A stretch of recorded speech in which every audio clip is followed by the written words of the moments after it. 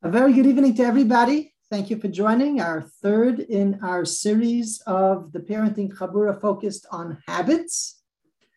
And I'd like to start off this evening with a statement from the Pele Yoetz, well-known encyclopedic work of Hashkafa, where he captures so beautifully in really just like two lines the entire concept of habits that we've been discussing until this point.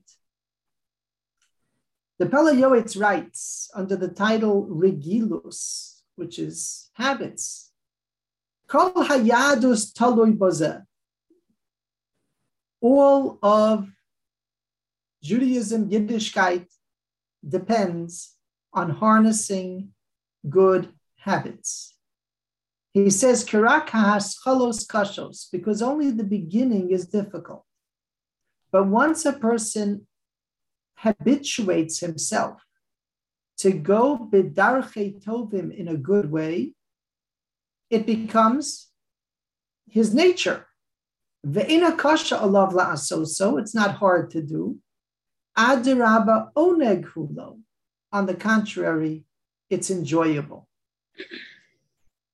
Because if one time he can't do it, it's going to be hard. I had this experience this weekend. I happened to have been sick and I couldn't go out. And it was painful. I have a Sunday night cheer that I love to go to. I have davening on Shabbos, everything. Which I do. You're sick, you're sneezing, you're not sure. Can't go out. But it's painful. Now backtrack to a person who does not have the training to go to a shir, to go to shul, and they're just getting into it. They're just finding the shir and they really want to go to it. You know, something like the Parenting Chabura on Sunday nights, and it's hard to schedule because Sunday's a busy day. And then Monday, Parenting Chabura. So in the beginning, you get yourself into a routine. It's not easy to get into the routine. But once you're in the routine, it's actually painful to miss it. That's the Pele Yoetz's uptight, if you will, his assessment of what it means to develop a good habit. The flip side, which is our topic tonight, is also true. Im avar adam aveira v'shanava. If a person did a certain avera and repeated it, v'hur golba, and it becomes a habit, nasa keheter, it becomes permitted in his eyes. And the Gemara asks, nasa keheter, it doesn't become permitted because he does the avera enough times. He eats shellfish enough times, it doesn't suddenly become permitted. It becomes permitted in his eyes. It's like there's no choice. This is the way we do things here. Person who gets into the habit of speaking Lashon Hara, defense mechanism. So it's everyone does it, but it's a bad habit. And it's not easy to get out of it. The Pele Yoetz writes, if you're in a bad path, even as a person gets older and they have better judgment, they're not going to be able to abandon that path so easily. Obviously, a play on words on the pasuk in Mishlei, the positive chinuch, the person will not stray from good. So we want to deal tonight with bad habits. How to change them. And I'd like to start that discussion with an interesting story, which I found thought-provoking and even a bit really provocative. I found a story in the book Atomic Habits. And as I tell you always, if you are going to read different books, please read them with a critical mind. The same way, lahavdil, that we read Sfarim with a critical mind to understand what is it that they're telling us. So when we read, we pay attention. We don't just be a sponge and absorb whatever they say. So here's a story. His story is of a woman who was a horse trainer, and she owned the business apparently, and it became very stressful, and she became a chain smoker. And this went on for a few years, and eventually she realized this is really not good for her, and she got out of the business. She sold it, she changed professions, and she dropped her smoking habit, or so she thought. Over 20 years later, I don't remember in the story if it was her daughter or granddaughter, but somebody encouraged her to go horseback riding again. And she gets on the horse, and instantly, a craving for a cigarette that did not exist in her life for over 20 years suddenly overcame her with awesome intensity. And she needed a cigarette. She's on a horse. She needs a cigarette. And the author draws the conclusion, apparently,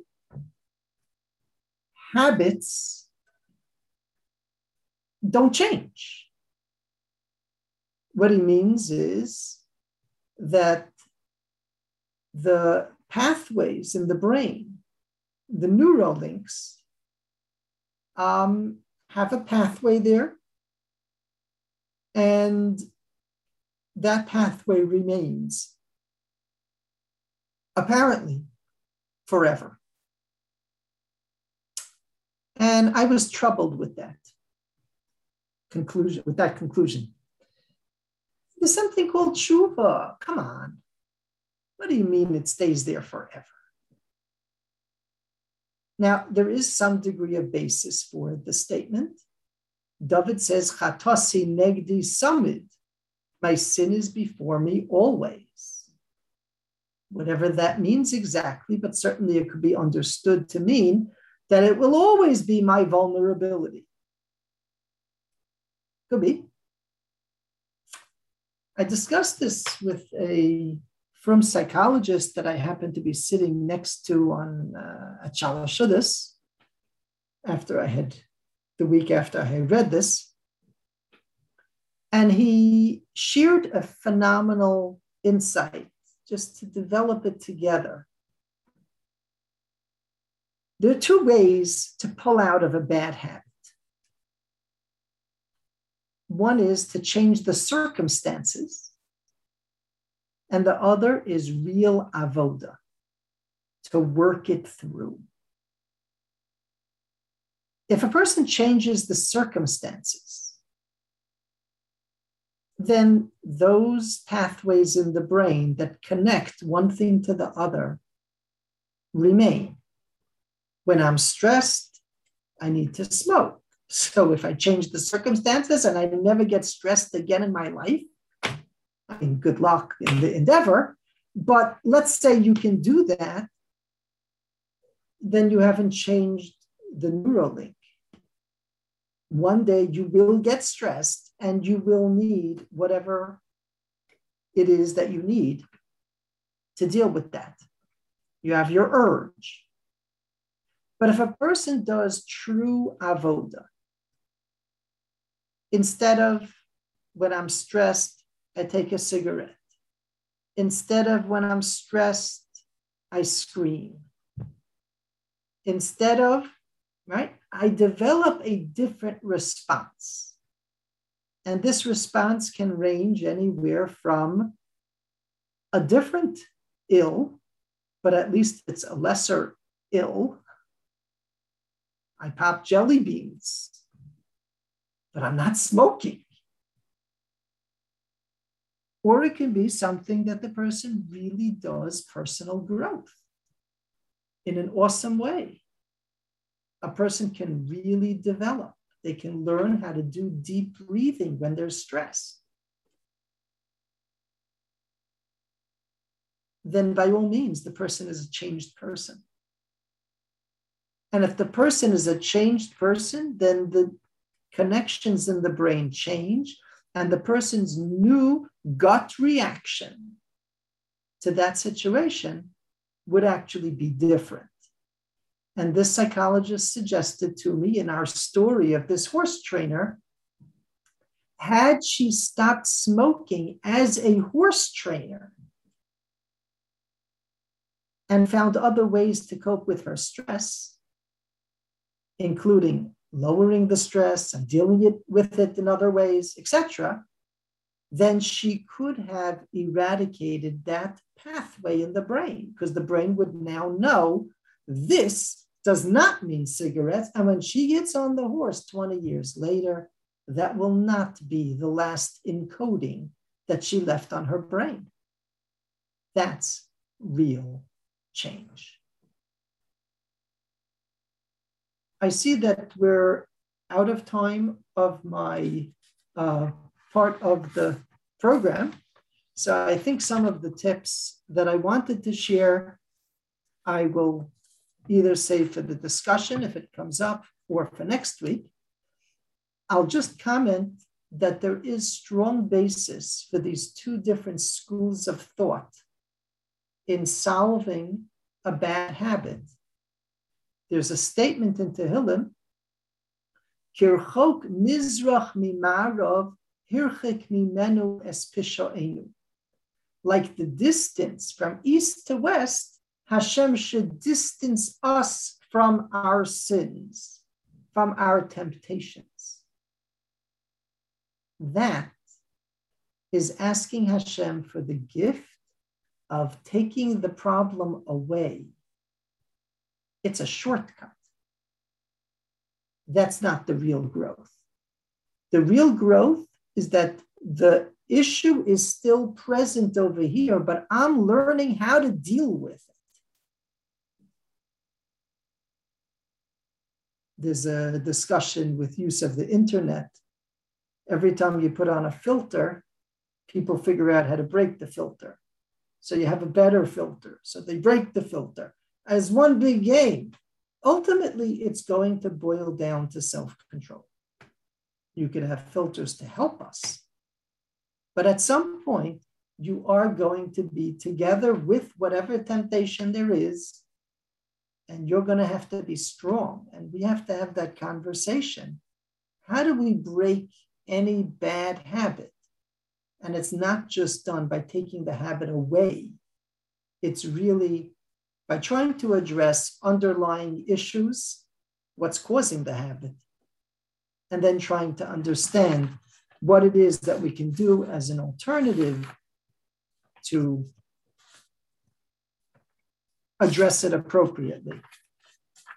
To be somewhat practical, I'm going to list off some thought-provoking suggestions of how to deal with bad habits, particularly in parenting, and then we'll open it up for comments and questions. Number one, work with, not against. Always remember that you're supposed to be on the same team as the child.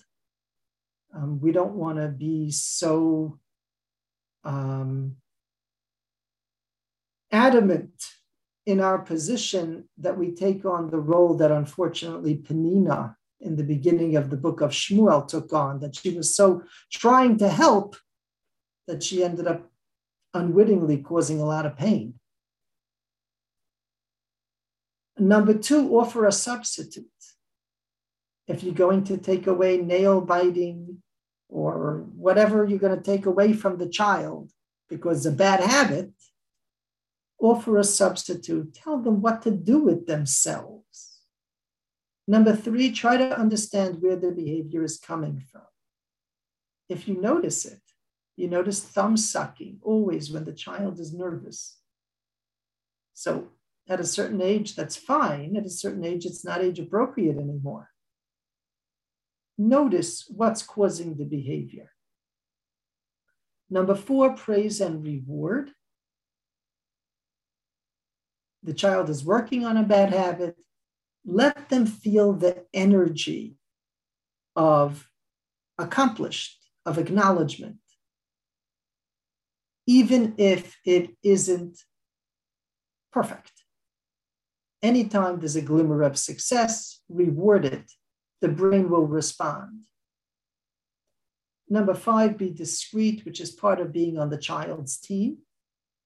This is not an opportunity to vent your frustration to other family members, thereby embarrassing the child.